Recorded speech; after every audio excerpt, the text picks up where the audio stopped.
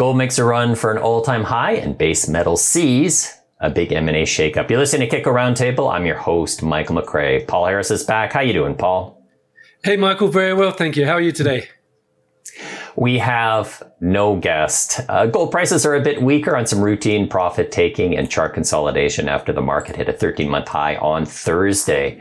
Stronger than expected, U.S. consumer sentiment numbers weighed on precious metals. On Friday, the University of Michigan said its consumer sentiment index rose 63.5, down from 62.0 in March. Data beat expectations.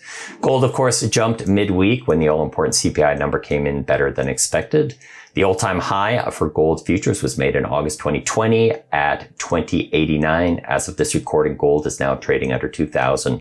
Copper reversed itself too. Copper prices in London rose to a 7-week high before they were taken down by mixed economic data coming out of China.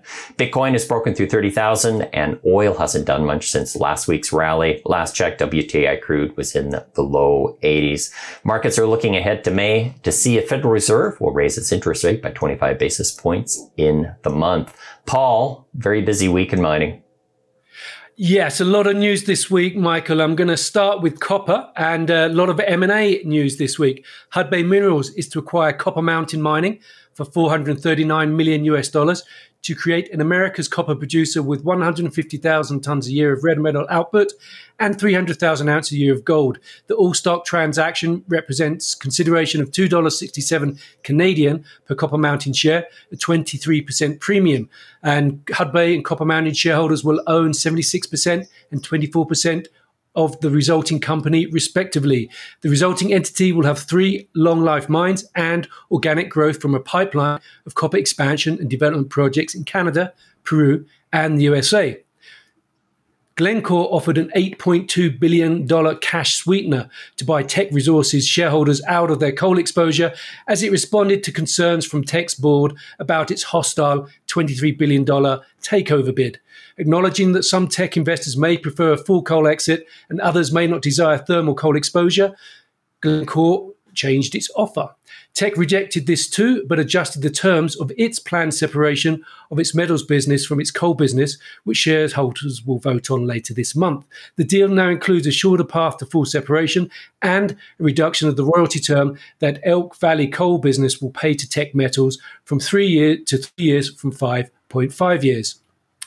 Newmont continues in its proposed takeover of Newcrest Mining.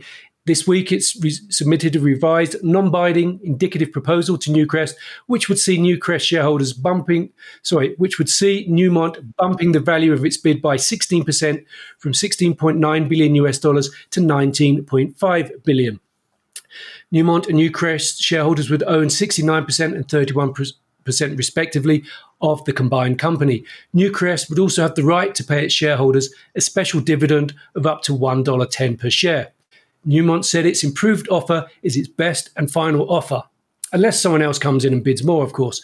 Newcrest granted Newmont exclusivity and confirmatory due diligence access to its data to enable Newmont to put forward a binding proposal.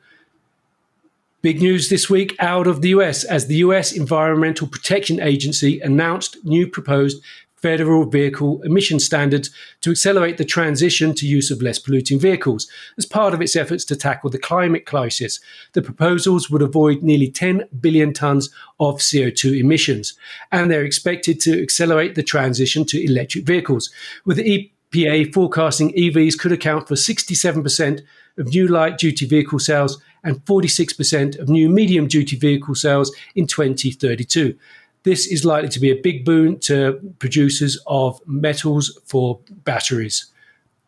Talking of which, Sibanye-Stillwater refinanced and increased its US dollar revolving credit facility from $600 million US to $1 billion to enhance its liquidity. The company has been pivoting into battery metals in recent years. Finally, the unloved battery metal graphite news from there. Nuvamon Graphite entered into a bought deal financing agreement this week to raise $22 million US to bring the development of its Matawini graphite mine project and the Bécancour battery metal plant in Quebec to a final investment decision and project financing. Now, Paul, it seems like just a couple of days ago, I put a bow on your interview that you did at BMO with the BMO analyst talking about why there was no M&A in the copper space, given how many bulls they're out there with energy transition, declining mines, and just the needed investment in the space. It seems that we've kind of gone off to the races right now with M&A in the base metal segment. I think so. There's a number of transactions that are live and on the table at the moment. I mentioned Hudbay Copper Mountain, Glencore and Teck, of course, big copper component there. If Glencore is successful, it'll become the third largest copper producer in the world. But we've also got First Quantum looking to buy into La Granja, which is owned by Rio Tinto, and Lundin Mining buying a 51% stake in Caserones in Chile. And of course, BHP and its offer for Oz Minerals. So certainly flavor of the month. And of course, the fundamentals for copper still around $4 per pound and looking to go higher. Shortage of projects, development projects out there, and a lot more demand potentially coming down the track as from the energy transition, increased uptake of electric vehicles and other technologies.